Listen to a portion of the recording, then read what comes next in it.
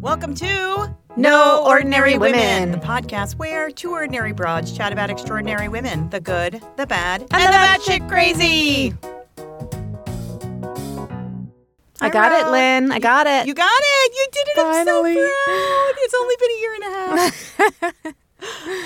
We should just let you do the intro by yourself. Yeah. You should just do the whole podcast by yourself. Okay. See you later. You're so good at it. I'll just sit here and drink. I'm not leaving. I'm just going to drink. Oh, you're just going to drink? Yeah. Okay. Pause off my cocktail.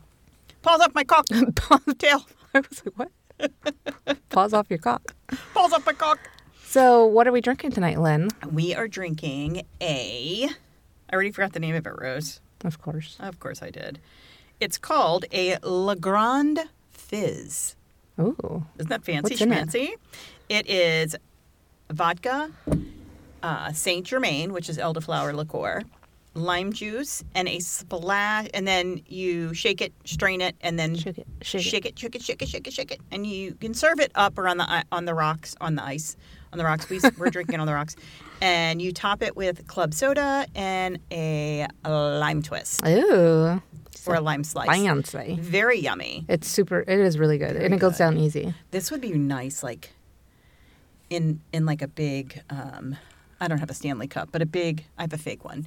Fake Stanley cup by the pool. Like, fill it up with Oh my 10. gosh. I don't think I texted you this today. So I went to, Chris and I had an appointment with Charlotte's therapist at UVA. Mm-hmm. I get in my car to leave, and it's like a tiny parking lot. There's like room for like 6 cars. And they're building a huge building right next door. Mm-hmm. So I am sitting in my car. I'm calling her doctor because I need to make an appointment with her doctor. And I look over, like somebody pulls in next to me, and he's sitting in his car for a while. So I look over, and he is pouring a Coors Light into a cup, like some kind of a mug or something. And I was like, oh my God. And we like made eye contact, and I looked away because I was like, oh my God, what is he doing? And he was a construction worker going to work. I know. I was like, but he looks like, I thought about reporting him. I don't know to who, like going in, I guess, and telling people. I stayed there because I wanted to make sure he wasn't going into the building to like work with children. Right. But he like took out his hat and his vest and stuff. And then I was like, what do I do? Because He probably has to have that one beer to get rid of the shakes. maybe. Well, what I was thinking was like, is he drinking one or is he like coming like Back to his car every... Yeah, right. But how do they not smell it on him? Well, that's what I was wondering Yeah. too. That was my. They probably just think it's last night's. But it's still, I mean, if you're working construction, that's so dangerous. I know. So, or maybe it makes him normal. I don't know. Maybe he's such an alcoholic that it makes him normal. Well, that's what I'm saying. But I thought about shakes really bad going in in and like telling someone, but then he had like looked like we had made eye contact. And I was a little scared because didn't look like a friendly guy. He obviously wasn't making good choices. 5 minutes when he drinks that beer. Or he's going to be less friendly. So I didn't do anything. I just left, but I was just like, oh my God, I can't believe he's... And then I was like, or maybe that's common in that, like maybe a lot of people do that. What time is it? What time was it? Yeah. It was lunchtime. Oh, it's a lunchtime beer, Rose. It was It's like okay. 12:30. Yeah. I mean, could have been. Who knows? I thought it was fucking weird. He probably is a raging alcoholic and has to drink Yeah. to like curb the shakes and stuff, which is really I mean, sad. could be. I hope it's that and he's not like constantly drinking and Like going coming to his out to car his every car 45 minutes and yeah. getting another beer. Yeah. Because when I looked over, I first saw I was like, what is he doing? And then I saw the Coors, and I was like, that's weird. Why? Like, I thought he was taking, because he had like a koozie looking thing. Uh-huh. And I thought he was just taking it out of his koozie to like put something else in it. Uh-huh. But then I saw him pouring it in, so it must have been some kind of cup or something. Like a mug, like a coffee mug or something that looked like a koozie.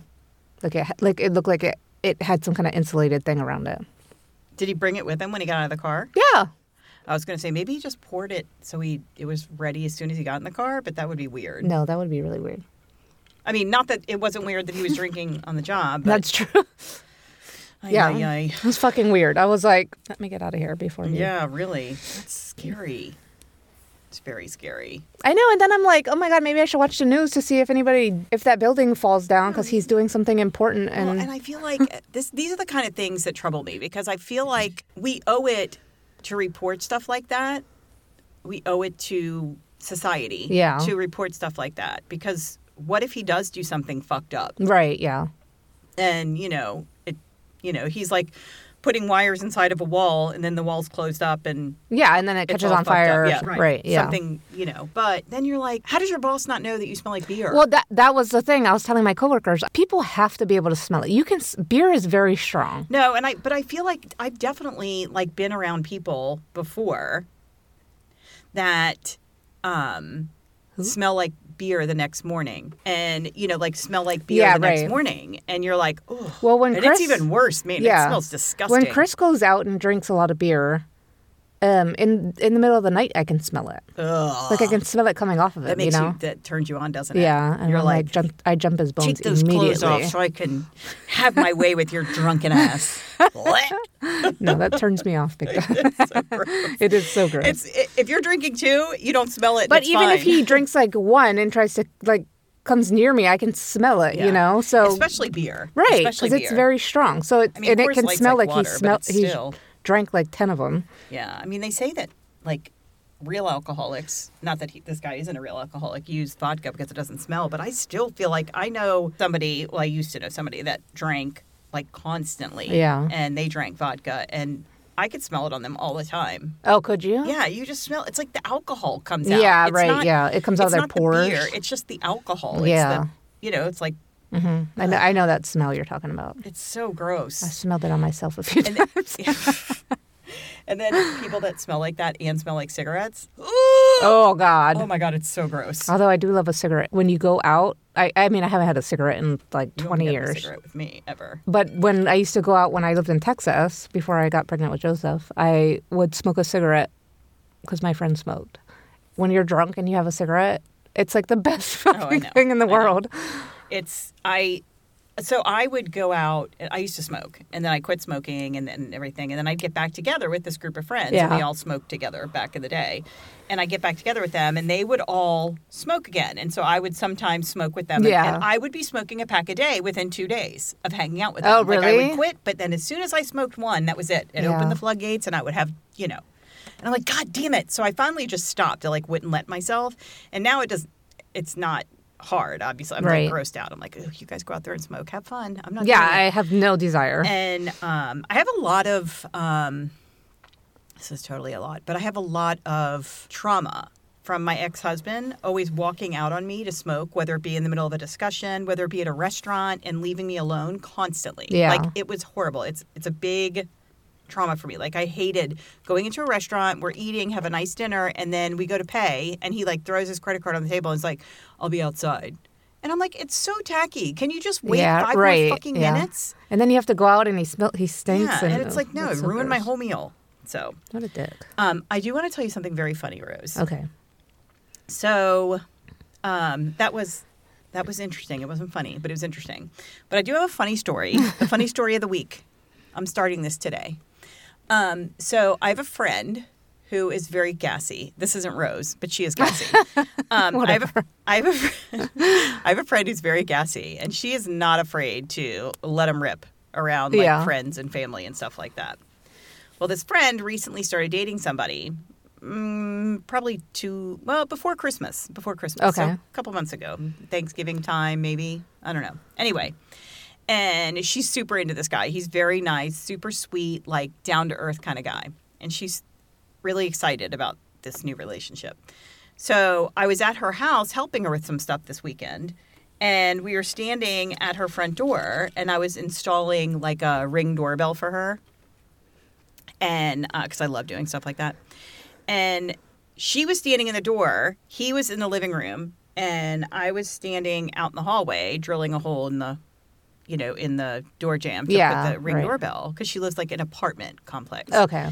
And so all of a sudden she's like, wait. And she sticks her butt out and strains. And she's like,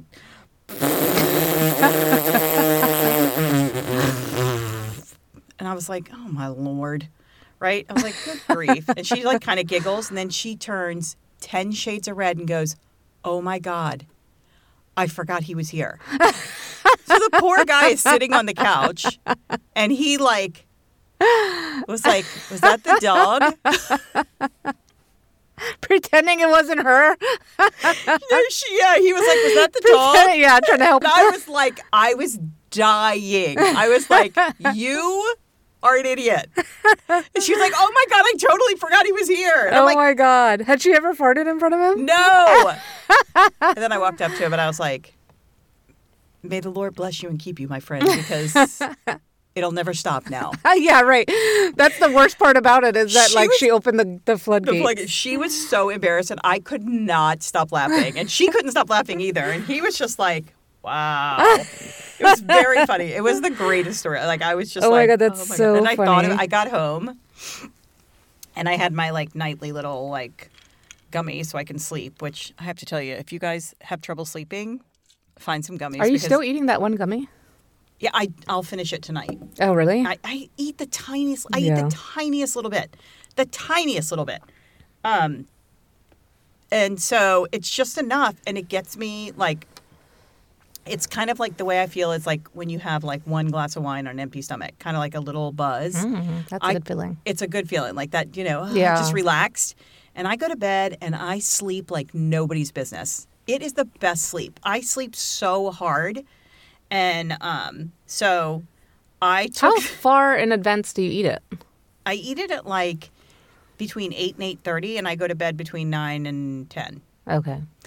And I texted my friend, and I was like, I just ate my gummies. Like, they had started kicking in, and I could not stop laughing about it. Like, I started thinking about her farting, and I could not stop laughing. I was like sitting on my couch, hysterical, crying all by myself. Oh my God, that's so funny. I get such giggles when I have. But I tell you, I wish I'd have known about these 5 years ago. That's so funny. I So cannot believe how well I sleep. used to smoke a ton when I was a teenager, like a ton. When I was younger, me too. And I stopped smoking because, well, one, because I moved to Texas and we didn't have access to it, but also because I started getting paranoid because I was smoking so much that it was messing with me. So I didn't smoke for like a good 20 years, 18 years, I guess, because it was right before Joseph. So I was like, I'll try out just a little bit of a gummy. And it made me so paranoid. Really? Yeah. Like I did not like the way I felt. I felt like we were watching alone, and I felt like You were there? no, I didn't feel like I was there, but I felt like the sound was coming from like behind me. Oh, because I think it heightens your sensory. It was like I felt so fucking senses. weird. And then because I have anxiety, and I'm already like. I was already a little anxious about doing it, that it just made it worse, and it spiraled. No. And then I was like, "Oh my God, I don't like this feeling." No, I mean, I could take muscle relaxers or sleep aids, which I have done in the past. Like, I have a prescription for muscle relaxers, and I'll take them if I hurt myself at the gym or something, just to try and heal it quicker. But I only take them at bedtime because I can't take them. Oh, right. I've done those before. Day. They make you... I couldn't even take them because they made me tired in the next morning. Yeah, I mean, I was like, but if I take them at they night, feel really good. I'm fine. Yeah. And so I would take that if I was hurting. And then if I wasn't, I would take like the active ingredient, like Tylenol PM. Yeah. I would take that as a sleep aid. And I'm like, I don't want to take all this shit. So I feel like at least it's like a more natural. Yeah. But I sleep. And that's why I don't go to the gym in the morning anymore, because I'm sleeping so soundly that I can barely wake up in time to work. And I'm like, I'm not getting myself up early to go to the gym. Not when I'm finally sleeping. Like, I'm hitting my 8-hour sleep goal every single day. Oh, well, that's good. And I don't. And then on the weekends, if it weren't for Penelope, girl, I'd be sleeping until noon. Why are you still such a bitch? I don't know why I'm such a bitch. We all know why I'm such a bitch, because yeah, never mind. Why? Anyway, so that was our funny story of the week. That was pretty funny. If you guys have a funny story that you want us to share, we're more than happy to. So yeah, we'd love to do that. Slide into our DMs and tell us, because we love funny, silly stories. And they can be inappropriate, funny, silly, appropriate. Not inappropriate. It's a family podcast. What do you mean it's a family podcast? What the fuck it is? It's not a family...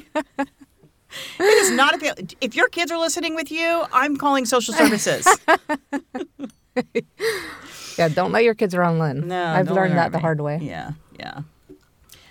So today, Rose. You know what she told my son? Oh no! What did I tell him? Um, Probably the same thing I tell everyone. something about coming out of your mom's vagina. He was complaining about something, and I said, "She pushed you out of her vagina. Are you really going to complain? She pushed you out of her vagina." And he was like, "Oh!" He's so shy. Yeah, Really. he doesn't like Lynn very much. I do that too. Yeah. What? No, I'm just joking. He's never said anything about you. I'm going to cry. No. I think he actually likes you. I did that to another friend's son. I think he actually likes you. And he started using the word vagina like in every other sentence. And his mom was like, "I fucking hate you." Because now he's like, "So mom, since I came out of your vagina," because he was like early high school when I did it. He like talks about her. He's like, "If my son says the word vagina one more time, I'm going to punch you." Oh my God, that's so funny. But they need, my dad always says, "Don't forget where you came from." That's true. And that is. That's true. You slid right out of your mom's vagina. Goop and all. Yep. She might have even I pooped do on often tell him that I used to wipe his butt for him. So She might have even pooped on you. Joseph did poop on me, actually. No, you probably pooped I on didn't him. poop on him, but You don't he know pooped. that. He You don't pooped know as he that. was coming out. I'm sure you did. No, I didn't. You probably did. No. Nobody says I anything. asked because I was worried about it. You asked. I did because I was worried that I was going to poop. Because I didn't was care. 21. With the girls, I didn't care. I'm like, if I poop, I poop. I didn't ask. I didn't care. I'm like. I was 21 when I had Joseph, and I was very worried that I was going to poop because somebody told me about that. And they told me I didn't. So They just lied we're to going to you, go with Rose. that. Everybody poops. You have to poop. It pushes anything out that's in your. No. Yes, it does. No, but you know what? I had Taco Bell the night before, so I already pooped everything. Well, there's that. That's what started labor for Joseph. That gives it a whole new meaning to a double crunch wrap. Exactly. All right. So, Rose, today I'm going to tell you, this was a suggestion of my son's. My son suggested this. I don't have more than one son. But this is based on, he suggested it based on watching The Gilded Age, which, oh my God, I love that show. Oh my gosh, I've been watching it, but I haven't paid attention, so I have no idea what's going on. So I need to start all over. I do It's need to start all so over. good. I definitely started over twice. But my phone is so interesting that I can't stop. All right, here we go. So today I'm going to tell you about Emily Warren Roebling. Do you know who she is? Do you know? Do you? Do you? Do you? Was Do she ya? on The Gilded Age? She was on The Gilded Age. Was she? No, then I don't. She was born, I'm going to make you wait to hear what she did, to a socially prominent family in Cold Spring, New York. Her family lineage can be traced back to the Mayflower. Oh, wow. How cool is that? Well, I think anybody's could. She was the second youngest of 12 children. And I heard in a podcast that like only 2 of the kids survived to adulthood, but I could not find that anywhere. Of 12? Of 12. So I was like, What year was it? She was born in, oh my God, did I leave that out? I totally did. How long did you work on this story? 1865. So it was like 18. I can't believe I left that out. I don't know, girl. 1865, 55, 1840 something. Probably Okay. 55, something like that. That's anyway, not important. No, so- 65, 55, like 45, something like that. Anyway, sorry. I can't believe I didn't have her date in here. Anyway. So I couldn't find I kept looking to see if there was, like, Googling it. I couldn't find anything else. But anyway, her mother was Phoebe Warren. Her father, Sylvanus Warren, was a politician who served in the New York State Assembly and had been a town supervisor. Sylvanus? Sylvanus. Wow. That's a weird name. I've never heard that before. Slyvanus. Slyvanus. Slyvanus. Slyvanus. Right? That's crazy. He was German. Emily was a pioneering example of independence. Her upper middle class upbringing allowed her to attend a prestigious all-girls school, the Georgetown Visitation Convent. Remember last time I did a story, I talked about the convent, that the woman I did the story at Belva was. Oh, in yeah, Belva. right. A convent is a girls' school, Yeah, and not yeah. like a religious thing. Like a nun's. Right. Despite advice in early years that women don't need a higher education, Rose, they don't need it. She They just didn't need to be believe a it, did mother she? and a wife. Yeah. make your fucking bread, clean your fucking laundry, and stay home. She was like, I think the fuck not. So she studied mathematics Women and science. like her are the reason that I have to go to work and be a mother and wife. I'm just and it was definitely not normal for women to study mathematics and science. Yeah, for then. sure. It was like they studied That's crazy. Writing and not typing, but yeah. In 1864, she traveled to see her brother, Gouverneur Warren. Gouverneur. Was he the governor? Gouverneur. No, that was his name? How do you spell that? Gouverneur. Gouverneur.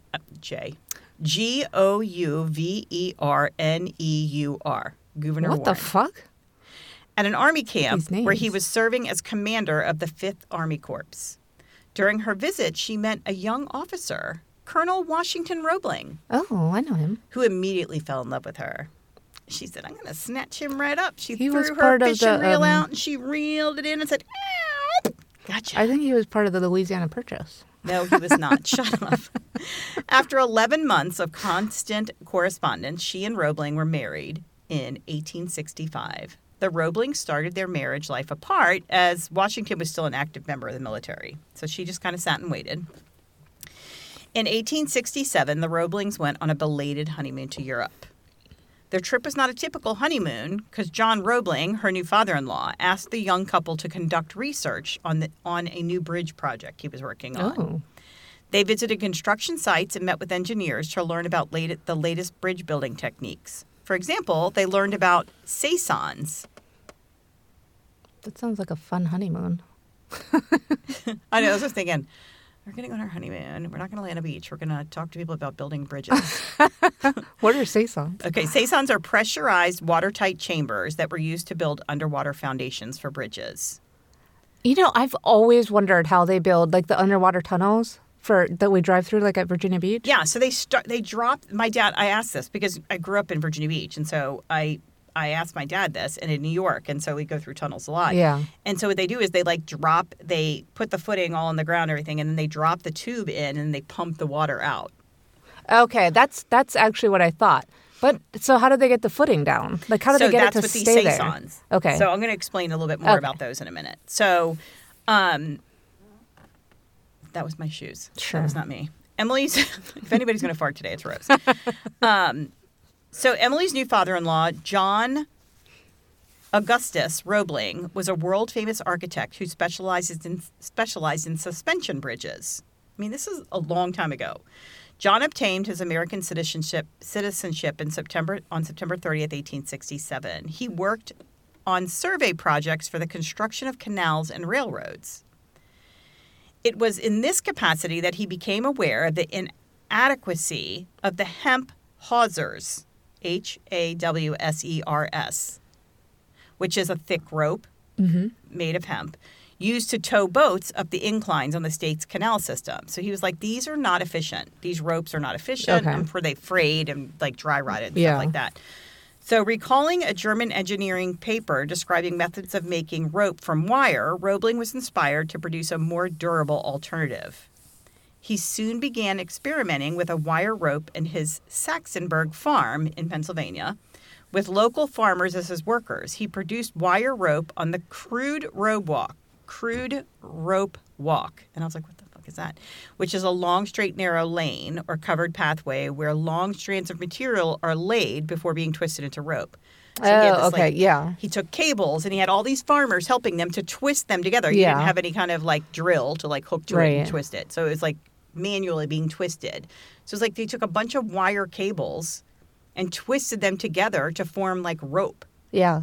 And that's what suspension bridges and stuff are built from. It's a lack of oxygen. It's so irritating. When I'm not doing my story, I yawn the whole time. I know, and I can hear it when I yawn, I can hear it on here. And so I'm like hate it so much, but it's the oxygen in here. In 1841, he made his first sale of the product to the Pennsylvania State Board of Public Works. Roebling's inventive mind led him to propose a suspended canal aqueduct over the Allegheny River in Pittsburgh, which was approved in 1844. His first structure was also the world's first suspension aqueduct. He designed and built repairs to the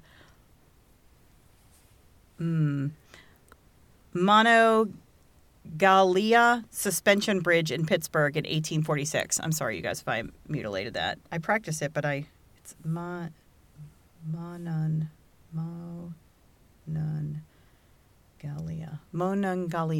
Anyway, between 1847 and 1850, he erected 4 suspension aqueducts for the Delaware and Hudson Canal in New York and Pennsylvania. In 1848, he moved his family and his growing wire rope business to Trenton, New Jersey. Try saying the word wire rope. It's very difficult. It's very difficult. So by 1855, John Roebling had completed an engineering marvel, a railroad suspension bridge over the Niagara River. Wow. It's kind of cool.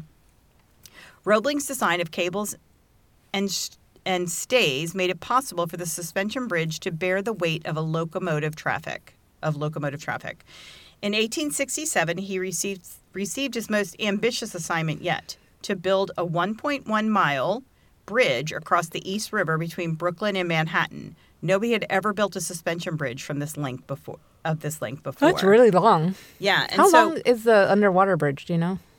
You mean the underwater tunnel? bridge? You mean the tunnel? Yeah, that's what I mean. How long is what? What tunnel? The underwater tunnel in Virginia Beach. Oh, I have no idea, girl. I hate it, so it feels like 3 miles. But yeah. While overseas on their honeymoon, Emily gave birth to a son, John A. Roebling II. Mm-hmm. So they named him after the grandfather, who was born in the same town where Washington, her husband, was born, in Mulhausen, Germany. Emily suffered a serious fall while in Europe while she was pregnant, which prevented her from having any more children. Oh, no. When they returned to the United States, the Roeblings settled into Brooklyn near the construction site for the bridge. After the Roeblings returned to the U.S. in 1868, Washington became the assistant engineer for the Brooklyn Bridge. While conducting surveys for the bridge project, John Roebling was standing on a dock as a ferry was approaching. So he's standing there, he sees this ferry approaching, he's like, oh shit, I need to back up. So he starts backing up, and he felt like he was like in a safe place. And something happened. The ferry came in, like there's a lot of different stories about like the ferry came in recklessly or the ferry came in normally.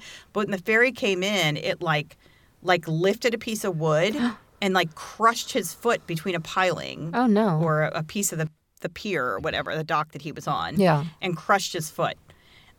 It was pinned between the ferry and like basically a piling. He had to have several of his toes amputated. Oh. And he was a pretty stubborn man and was determined to care for his wounds himself. He's like, I'll be fine. Leave me alone. No, he's going to die. Well, it wasn't long before he developed tetanus infection, which resulted in his death.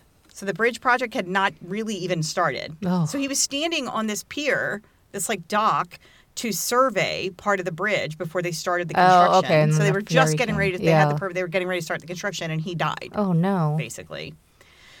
So, Washington had been working alongside his father for only a few years and was now in charge of completing the Brooklyn Bridge. The project he became the chief engineer. Oh. The most deadly work took place in the caissons, and I looked them up, like basically the definition of it. It's a large watertight chamber, open at the bottom, from which the water is kept out by air pressure and in which construction work may be carried out underwater. Laborers toiled inside the caissons, slowly digging down until they hit solid rock. Fires repeatedly broke out in the caissons, and the air inside was foul and hard to breathe. I don't understand how fires broke out. I don't know if it was because like they were doing welding. I have no idea. Probably, I would think so. Yeah, but, so I'm having trouble imagining what it looks like. So it was like wood on the top, and it was like lowered into the ground. They pumped the water out, and so it was basically on the bottom. And then there was air being pumped in. But how do they get in if there's... Like they had to go through a series of things to get in it. That's crazy. It's really weird. And so they were trying to hit the rock. They were digging in the river bottom, trying to hit, once they hit like rock, then they could start pouring the footing. I wonder how they do that now. Must be some kind of machine, right? Oh, it's a machine, I'm sure. Yeah. It's probably like a big machine that does it. Because it's like so deep. Yeah, well, it's like a big machine does it. It's like I've seen them bridging. It's like they're pounding like something into the ground from a. Oh, okay, I've seen that like on bridges before. So Washington Roebling often entered the caissons in the bottom of the East River to supervise the ongoing work. And one day in the spring of 1872, he came to the surface too quickly and was incapacitated. So what people didn't realize at the time was that operating under compression was quite risky. So they looked into these caissons and everything in Europe, and they learned how to do them and everything. But I don't think they understood the severity. It's kind of like when you're diving and you come up too fast. Yeah, right. So death came most frequently from the effects of the decompression sickness, and they called that the bends. Caused by coming up from the caissons to the surface too quickly, trapping nitrogen bubbles in the bloodstream. Oh, isn't that scary? Many workers were ill. Many workers were ill with decompression sickness, often known as Saison's disease. Washington became so ill that he was nearly paralyzed. For years, he avoided bright lights and loud noises and rarely left his house. So this is soon after the bridge started. He was he was the chief engineer and he was struggling. On April 22nd, 1872, German laborer John Myers became the first laborer to die from the bends after suffering abdominal pain and collapsing at home after a second day on the riverbed. 8 days later, Irishman Patrick Mackay died after resurfacing, and within a month, Daniel Reardon, another Irishman, succumbed to the bends. So there's something funny I was reading. So the bends was not a term until way after this, but they talk about it in all the stories. Yeah. So I'm just going to. So after the death of these three workers in quick succession, Washington suspended digging for the Manhattan Tower and decided not to reach bedrock, fearing it could lead to 100 more fatalities. Yeah, I mean, if that 3 in 1 month is crazy. Yeah. So the bedrock on the Brooklyn side was like 2/3 shallower than the bedrock on the Manhattan side. Okay. So at a certain point, he's like, we have to stop. And are they digging by hand? It sounds like they are. I mean, they don't have Oh my machinery back in the God. 1800s. Can you imagine? No. I think my job sucks sometimes, but come on. So in May of 1872, the laborers went on strike, demanding $3 for a 4-hour day in the caissons. But the strikers returned to work when the New York Bridge Company threatened to fire them. Oh, They wanted $3 for 4 hours. Yeah, and like almost certain for risking death. their life, right? Right. Several workmen were killed by falling stone during the construction of the towers, while the others died when struck by steel rope that snapped in 1878 during the cabling process. Others fell from the bridge's 2 granite towers. So the bridge has 2 granite towers that are just ginormous, and then the tension cables go from there. It is said that more than 20 men died while building the Brooklyn Bridge. Well, that's less than I thought. So an interesting little tidbit of information, which is not true. My dad, I was telling him about this, and he was like, oh, look up Nunzio Puntillo. I was like, okay. And he was like, he died building the Brooklyn Bridge. Your dad's name? I Googled it for 10 years. I couldn't find anything. I was like, Dad, I called him. I was like, Dad. He goes, let me look it up. So he looks it up. He's like, oh, he died in Brooklyn, not building the bridge. I was like, come on. You just sent me down this rabbit hole for 10 minutes. Because I was like, that'd be cool to bring up in here. But no, there's no Nunzio Puntillo that died from it. So Roebling would battle the after effects of Caisson's disease and its treatment in the rest of his life. He may have had additional afflictions, side effects of treatments, or secondary drug addiction also. By the end of 1872, Washington was no longer able to visit the bridge construction site. He was essentially an invalid, but continued to oversee the Brooklyn Bridge. You mean he was invalid? He was invalid. The Brooklyn Bridge project.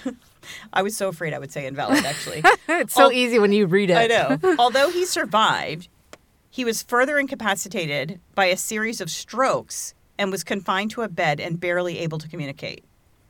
It was tragedy that drove Emily Roebling into the forefront of engineering.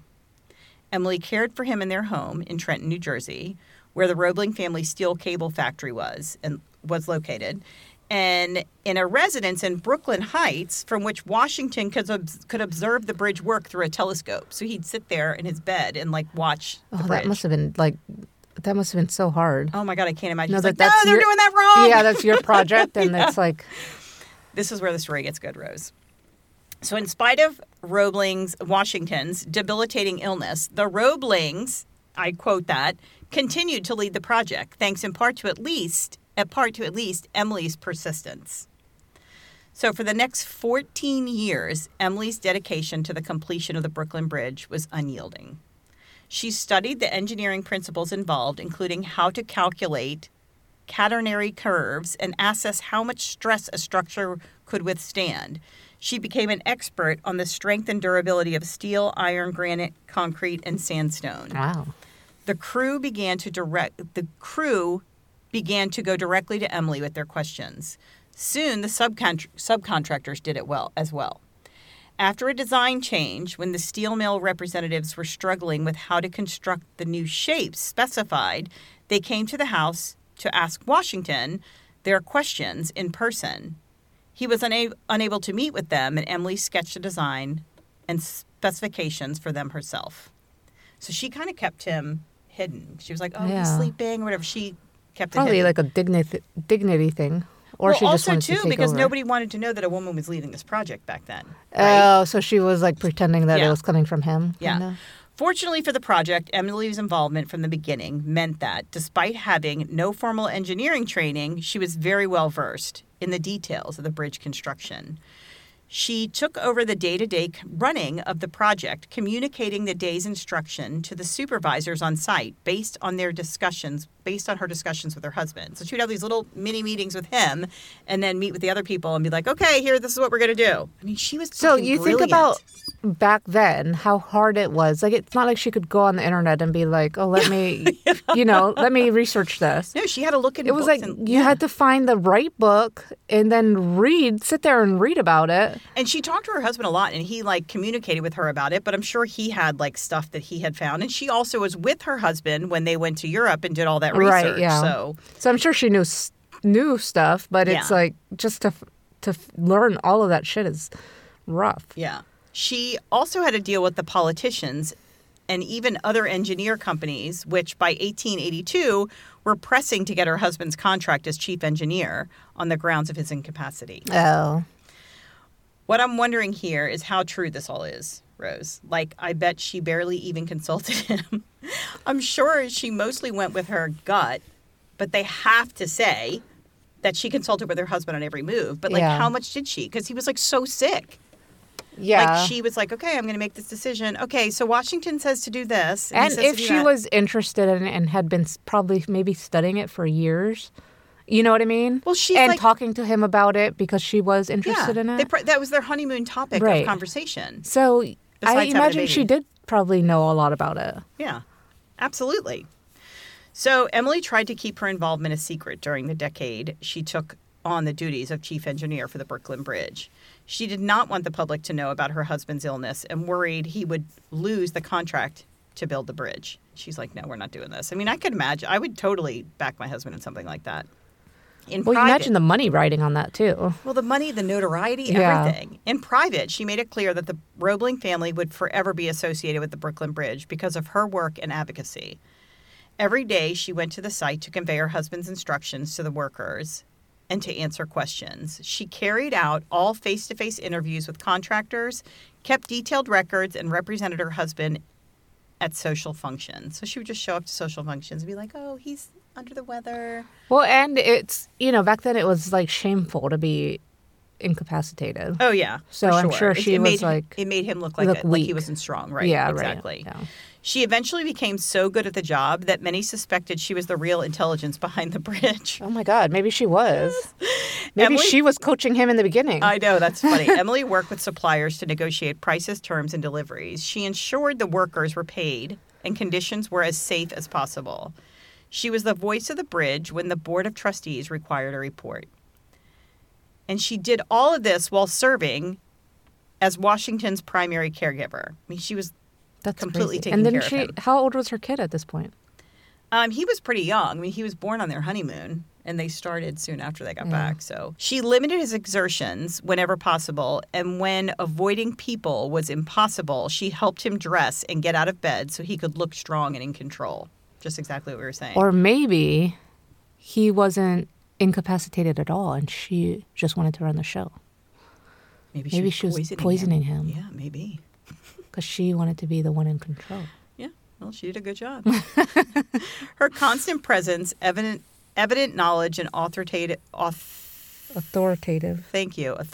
speeches to those in power meant that many assumed she was in fact the bridge's designer.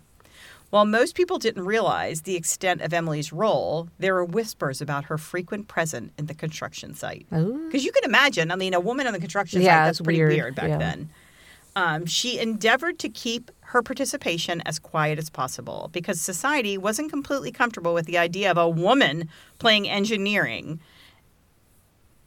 a suspension bridge over the East River that would be used by thousands of people every day. They're like, oh my God, this thing's going to fall apart. Yeah, right. Has it fallen apart yet? No, it hasn't. Rumors started flying that Washington's problem was mental illness because only an insane man would give his wife this much responsibility. I mean, obviously. I mean, she squeezed out a baby. That's not a big responsibility, is it? No. And she's taking all of this on by herself. Yeah. And not to mention caregiving for a child and her husband. Right. The assistant engineers knew better. They believed in Emily and respected her. So the people like down and dirty in the job, they knew what was going on. Yeah, because they know women are smart. Yeah. But at one point near the end of the project, some trustees forced a vote to fire Washington because of his absence. Emily had done some deft political maneuvering to convince the board to stay the course, and Washington survived in a 10-7 vote. Wow. She never claimed to be an engineer, let alone the bridge's engineer. Others certainly respected her as one, with E.F. Farrington, the chief wire engineer on site, referring to her publicly as the first female field engineer. I mean, they respected her. Wow. The people on the, that's awesome. I mean, that's amazing. As construction on the bridge continued, the caissons were filled with cement, and huge stone towers were built on top of the caissons. These towers rose nearly 300 feet above the water of the East River. So they wanted to make it tall enough so ships could go under. Yeah, that's crazy. In the day before the skyscrapers, when most buildings in New York were only 2 or 3 stories, that was simply astounding to the public. Like how do you even build that? When the towers were completed in early 1877, a narrow footbridge made of rope and wooden planks was strung between the top of the towers for the use of the bridge workers. But daring people who obtained special permits could walk across. What the? Could you imagine? The walkway swayed with the wind. Oh, my God. That's terrifying. More than 250 feet above the swirling waters of the East River. Yeah, and it's 70? Yeah, it was. Or 1870? It was 1877. You know that's not made There was well. no fucking dive team in the New York Police Department back then. No way. You know that bridge isn't made well. Like, it was like going whoosh, oh whoosh, my just God, like shaking. that's terrifying. The walkway swayed in the wind more than 250 feet above the swirling waters of the East River. I already said that. Emily Waring Roebling laughed as she looked down at the white rooster on her lap. She was riding across the Brooklyn Bridge, the first person to ever do it. Oh, wow. The rooster was a traditional symbol of victory, but she just hoped it didn't peck her or try to get out of the open air carriage that she had. She waved to the engineers and construction workers who had gathered on this beautiful spring day to watch the first trip across the world's longest suspension bridge. Oh, wow. And there was an assistant engineer assigned to watch the bridge to see if it would vibrate from the horses trotting, to see if there was any sway in it, and there was none. Thank God. Yeah. Because that's one carriage. Yeah, one carriage. I mean, this was like a test, and this was early on. So this was one of the final tests before the bridge opened to the public. Well, shouldn't they put more carriages on it to see? Well, they were letting people go across, but she was the first person. Okay. And then there was also train tracks going across it. So it was like train, car, like carriages, everything. Scary. So the day was finally here, Rose. The Brooklyn Bridge opened on May 24th, 1883. At the time, it was the longest suspension bridge in the world.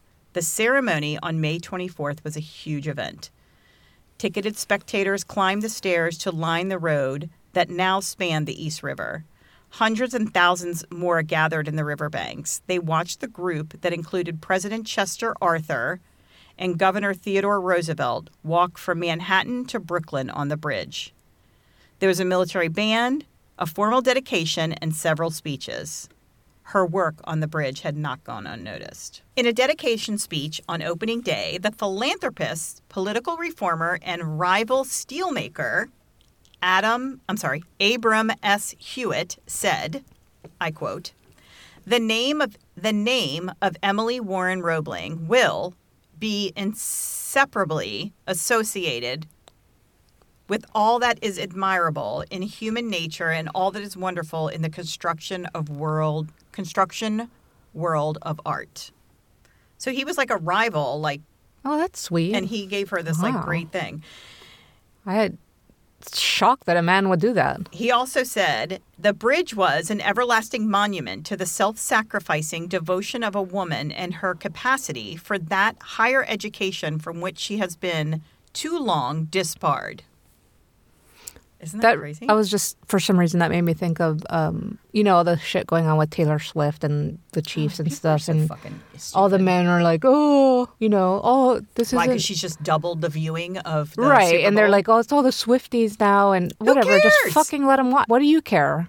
It's Who more people cares? getting into your sport. You should be happy. Yeah, more people, more commercials, more money. But That's it.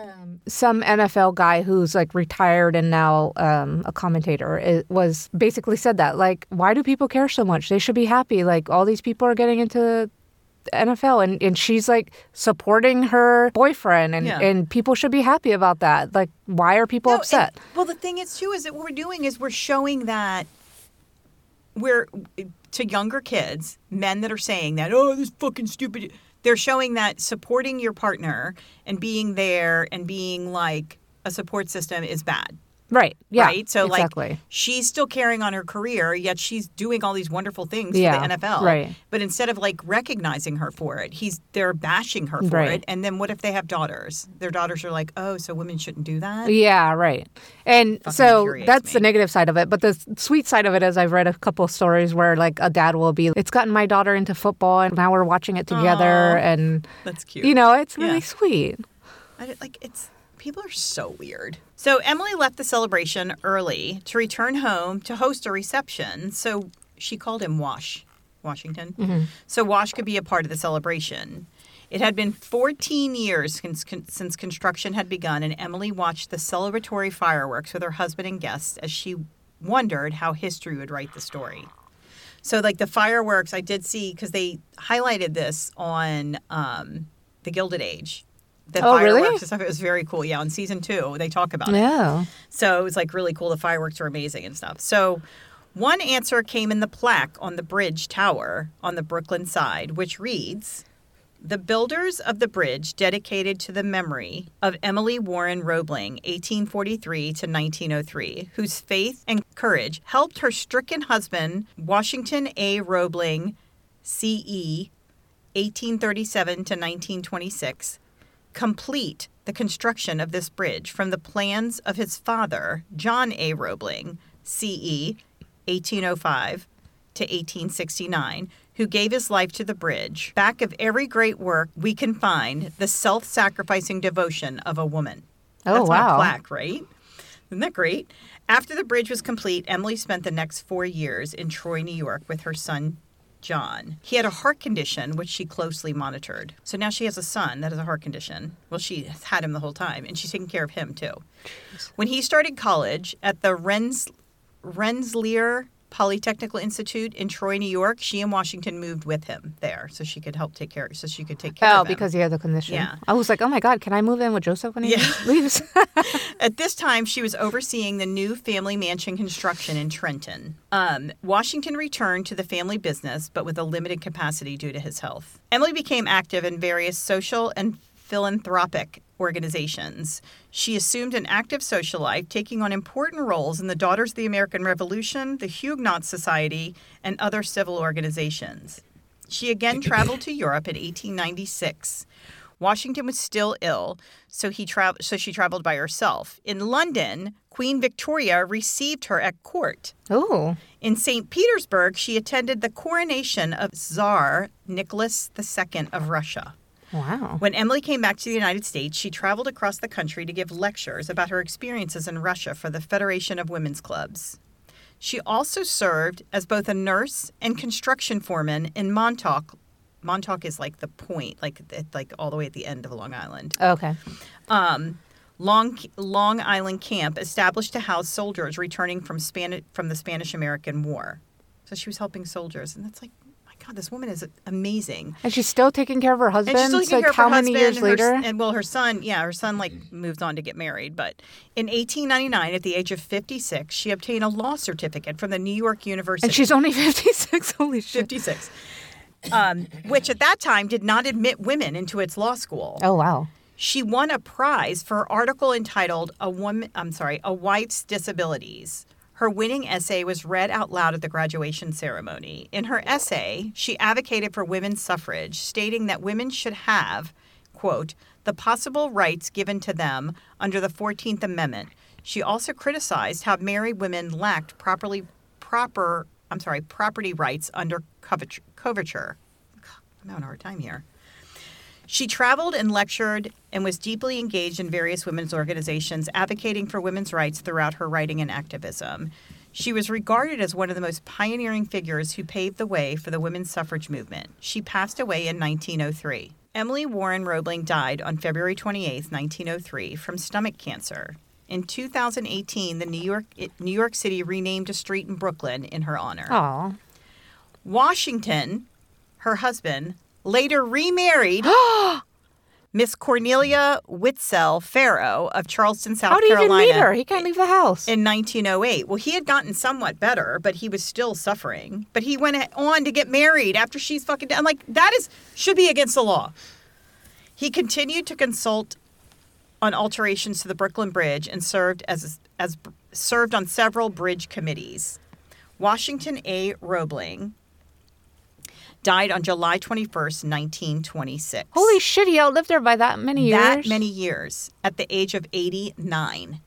After all the health issues he had, he outlived her by that long. You see that a lot, actually, in like retirement communities. The caregiver will die first. Well, that's because she's because burned you're out so and exhausted. stressed out. Yeah. He was buried according to his wishes beside his first wife, Emily, in the cemetery at Cold Springs, New York. Better be. Across the Hudson River from West Point. In the abstract of her book, Silent Builder, Emily Warren Roebling and the Brooklyn Bridge, Marilyn Weigold states, quote, Emily Warren Roebling's career as a silent builder and organization woman was terminated by death in 1903, but her achievements, not the least of which was the Brooklyn Bridge, have endured. The Brooklyn Bridge is still one of the most iconic suspension bridges in the world. Wow. It took 600 workers 14 years to build, and sadly, 27 of those workers, including Emily's father-in-law, died on the job. On average, I wonder how many were injured. 144,000 vehicles travel across it every day, which is even more remarkable when you consider it was engineered and constructed 138 years ago, when the primary vehicle crossing it was just a horse-drawn carriage. That's crazy.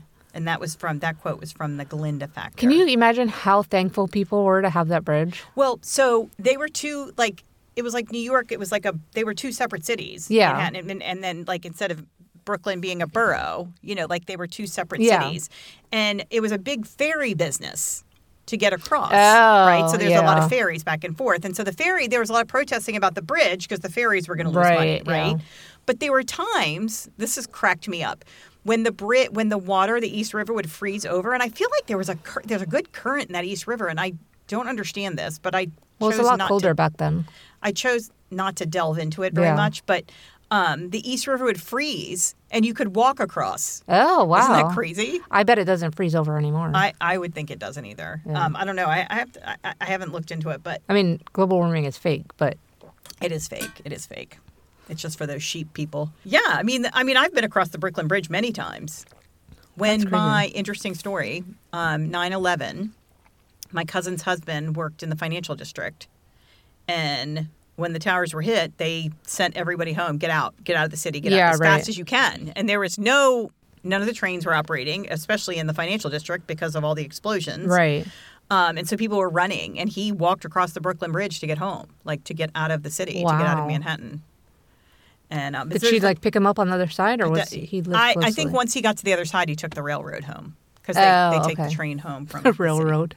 Well, it's called the Long Island Railroad. Oh, is it? So it's like the city. The subway is like all the intricate underground in the city, and then once you get out of the city and you head out into Long Island, it's called the Long Island Railroad. Oh, okay. Yeah. All right. So that's how they. I won't laugh at you then. Yeah, I know my shit, Rose. Okay. So that is Emily Warren That was good. Roebling. Isn't she You did a cool? good job. That is really cool. That's. I just am like another person. Wait a minute. Hold on. Mrs. History teacher? Is there somebody you forgot to teach us about? Oh, yeah. Yeah, Emily every Warren woman in Roebling. the world. Yes. Belva Oh, my God. Lockwood. Oh, her too. Yeah. Uh-huh. And, yeah. I mean, it's amazing. Every woman that we've covered. Absolutely amazing. basically. She did the job of a man. C.J. Walker. C.J. Walker. Madam C.J. Walker. I never knew anything about her until you told that story. And now I see things all the time about her. What do you mean? Like, there are like... I was just looking at something in Washington, D.C. because we were thinking about going there for spring break. And there's like a museum or something that she's... Oh, wow. Like featured at, or I don't know, but She's it's probably in the History Museum. no, it's something different. It's like it's like a building dedicated to her or something. But it's like so like, and then there's like there were other things that I've seen that about C.J. Walker, and I'm like, how did we never know about her? I told you that the woman I get like my body creams from, like she makes amazing lotions and oils. And it's a black woman owned business. So I love giving her my business. And, it's just her small business. Yeah. And she started making a hair tonic, like for like hair regrowth. Yeah. And I don't know if it's for white or black women or both. I have no idea. But I bought it and she didn't say it won't work for you. Yeah, I mean, our skin's our skin, right? Yeah. So it should work for anybody. But when she posted on her social media, she had been working on it for like 2 years and she finally was releasing it. I was like, easy, Madam C.J. Walker. She laughed. She was like, oh my gosh, I wish. I was like, well, she was the first self-made millionaire woman in the country. That was one of the stories that I really, really loved that you did. But it was so cool though. Yeah, that I'm like, how could I never have heard about her? I mean, she was just like, no, I'm going to do this. And then she like built a house. Like nobody did that back then. Like women, period, didn't do that back then. Just built their own house or whatever. And she was black and did it, which made it 10 times more iconic. And it's just crazy. Yeah, I think about her pretty often, actually, because my hair's all falling out, so I think about her pretty often, about her hair tonics. But, yeah, that was a pretty cool story. Yeah, that's really cool. And the other thing is that the men respected her, and I think that says so much about her and how she, like, went about things. Yeah, so the guys, like, all the contractors and stuff on the bridge were, like, they knew that she was, like, running the show. Right. But, like, the politicians and stuff really didn't. Well, I'm sure they did, but nobody, it was all hush-hush. Yeah, but they wanted the contractors respected her because she was giving them accurate, like, concise information. Right, yeah. And, it wasn't like she was, like, giving them information just, like, guessing. And the political people knew, what did you say? Politicians. That word. The political people. The politicians knew that they probably knew she was in charge and it pissed them off. And they're like, no, this guy who's giving us a lot of money to make sure he can be in charge should be in charge, It was crazy. I mean, the fact that she just took over and was like, boop, done. But, I mean, she's obviously a very smart and savvy woman. Yeah. Because she picked up on all the stuff that, her husband, honestly, if I was married to somebody who's building a bridge and then he got sick, I'd be like, we're going to have to find somebody to take this over. That is right. not He'd come my home thing. talking about bridge stuff and I'd be like, oh my God, would you shut up? Yeah, no, exactly. Because I'd be like, I don't understand this at all. I mean, I really get into stuff like that sometimes, but I don't. Yeah, I mean, there are certain things that you understand and you can get into, but. She was just born with like I feel like she was born with like a natural desire to. Like to be like an engineer, be educated and learn and like not, be a wallflower. Right. So I think it's really cool. I think, women who not only were smart, but also had the like capacity to make people listen to them. Right. Was very, very unique. Back then. Yeah. It's even unique now. Yeah, I mean, yeah, for sure. I just wonder every time I do another story we still haven't had a female president. Every time I do a story like this, I think to myself, what would they say about where we are right now? What would they do? Like, if you could talk back to any of these women that were, like, in the suffragist movement, like, what would they say? What would they tell me to do? where they'd be like, oh, no, you need to do this, this, and this. You need it. Because I don't... Yeah. I mean, like the fact that, politicians are determining medical decisions. That's, oh, my God. And then it's so bizarre. And I don't understand, like, these women fought so hard to have these rights for us, but we're backpedaling. And it's... I don't get it. We talk and about then this, like, every Rockingham week. Oh, my County God. banning 57 books. Yeah, I'm there's a like, school district near us that just banned a bunch of books, LGBTQ plus books. everything. And And the fact that, like, it's been happening in Florida and Texas and wherever, it's always been like, oh, that really sucks. Like, that's yeah, I'm disappointing. not going there and giving them my money. But now that it's so close to home, it's like, oh, my God, what is I know, but happening? Rockingham is JMU in Rockingham? I don't know. But, I But mean, Rockingham is, so just for people that don't know, Rockingham County is primarily farming. farmland, right, Farming. yeah. So you've got a lot of chicken farms like Tyson, Purdue, Yeah. stuff like that. I'm pretty sure those are all in Rockingham. And if they're not, there's several big farms. And so those are the people that are like Trump supporters. Because Yeah. Trump doesn't give a fuck. Well, if- and that's like, so if they, Charlottesville like- is very liberal, but Yeah. then the surrounding areas are very conservative. when you get into the really Because rural it's- areas. yeah. Right. And so that's going to happen a lot around here. But the farming, I feel like the big, like commercial farmers are Yeah. definitely support Trump because he doesn't give a shit if there's restrictions. Oh, right. He doesn't care if there's like they're being injected or treated Oh, poorly or yeah, anything. He doesn't care. give a shit about He that. doesn't give a shit cares about anything. He cares gives a- about him making money. No, he cares about like, oh, we're going to make money, so we're going to take these restrictions away so they can inject the chickens with something to make them fatter. Yeah. Even though it's going to give people cancer. It's okay. We're just going to do that because they'll make more money. That kind of stuff. And so that's why the farmers like support him. A lot of the farmers, and it's sad. But the big organic farms don't support him. Yeah. It is. I mean, it is really sad, and it's concerning that it's up this far north that they're banning books, and I guess it's probably going on every county It's insane. in the states. Yeah. It's like, what is happening? So there was one mom. So the reason, so I heard it on the morning news on the radio on my way to work. And a mom who's very outspoken in Rockingham County asked that the Bible be banned because they banned those 52 books. And she said, if you're banning these 52 books, you need to also ban the Bible. Oh. And I don't know. I mean, I doubt it'll happen. But she, was saying that if it's a freedom to ban books, then it's a freedom to ban the Bible because the Bible is a book, and I don't agree with it. But they won't. So Harrisonburg is, JMU is in Harrisonburg. Yeah.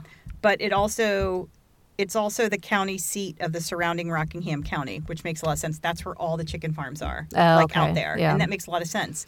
There's a lot of Mennonites and stuff like that out there. Yeah. Christina used to live next to a turkey farm when they lived in Stanton. That sounds. It was really stinky. That sounds Not super close, but yeah. I was so poor in Hawaii that when I moved, when I was staying with her, and I didn't live with her, but when I was staying with her in Stanton, I thought they were like so rich and it was such a nice place. But it was. She's like, that was the worst place I've ever lived here. It was such a dump. But I thought like they had an upstairs, and that to like somebody from Hawaii is like, holy shit, you're it's fucking like you have rich. 2 houses. This is an amazing place. There's steps inside There's your a house. turkey farm. Oh my God, no ma'am. Yeah, it's funny because Rockingham County. JMU is pretty liberal, but then you have Rockingham County. It surrounds it, and that's exactly. I was pretty sure that's where it was. And it makes a lot of sense because of all the big, huge manufacturing farms. Yeah, it's pretty sad. Well, you guys, it was really fun, and we'd love to hear from you. We say this every week, and then we don't hear from but just a few people. We'd like to hear from more of you because we're talking about you. We're talking about right you now. Right there. Look at yourself in the mirror. Yep, you. No. Not them. You. And you've had a story you wanted us to tell. Yeah. Send us a story. Send it to us. Send us a funny story. I do have a funny story. Well, even like a person that you want us to cover. I told you about my friend in Richmond who was, I think I told this last week, who was listening to our podcast and started laughing. Yeah. Yeah, that was pretty funny. Her daughter got in trouble in school for, they're very liberal. And her daughter got in trouble in school. Hang on, I'm going to tell you this. This is a very funny story. She was having breakfast with her daughter, and she got real serious. And she was like, I wish people didn't grow old and die. And I said, I wish that too. And she said, her daughter goes, except for Donald Trump. Oh my her God, that's so daughter's funny. like 10 or something like that. So her teacher called her and asked me to talk to her about not discussing politics in school. Apparently, when they had their Halloween dress-up day, she told people she was dressed up as a police officer. She told people she was there to take Donald Trump to jail. Oh my God, it's so funny. The teacher sent her a voicemail with that, and she was like, I wish I saved the voicemail. It was the funniest thing. And then she and her husband are hysterical, and then she's had to discipline her daughter, and she's like, I don't even want to discipline her. I just have to tell her to be careful who she says it in front of. But it's pretty funny. So you guys, if you love this, we know you did. Reach out to us on our social media at No Ordinary Women Pod on Instagram, Facebook, and TikTok, and on the X, which we're not really on very often, but at No Ord, O-R-D Women Pod. Send us some stories. Until next week, bye. Bye.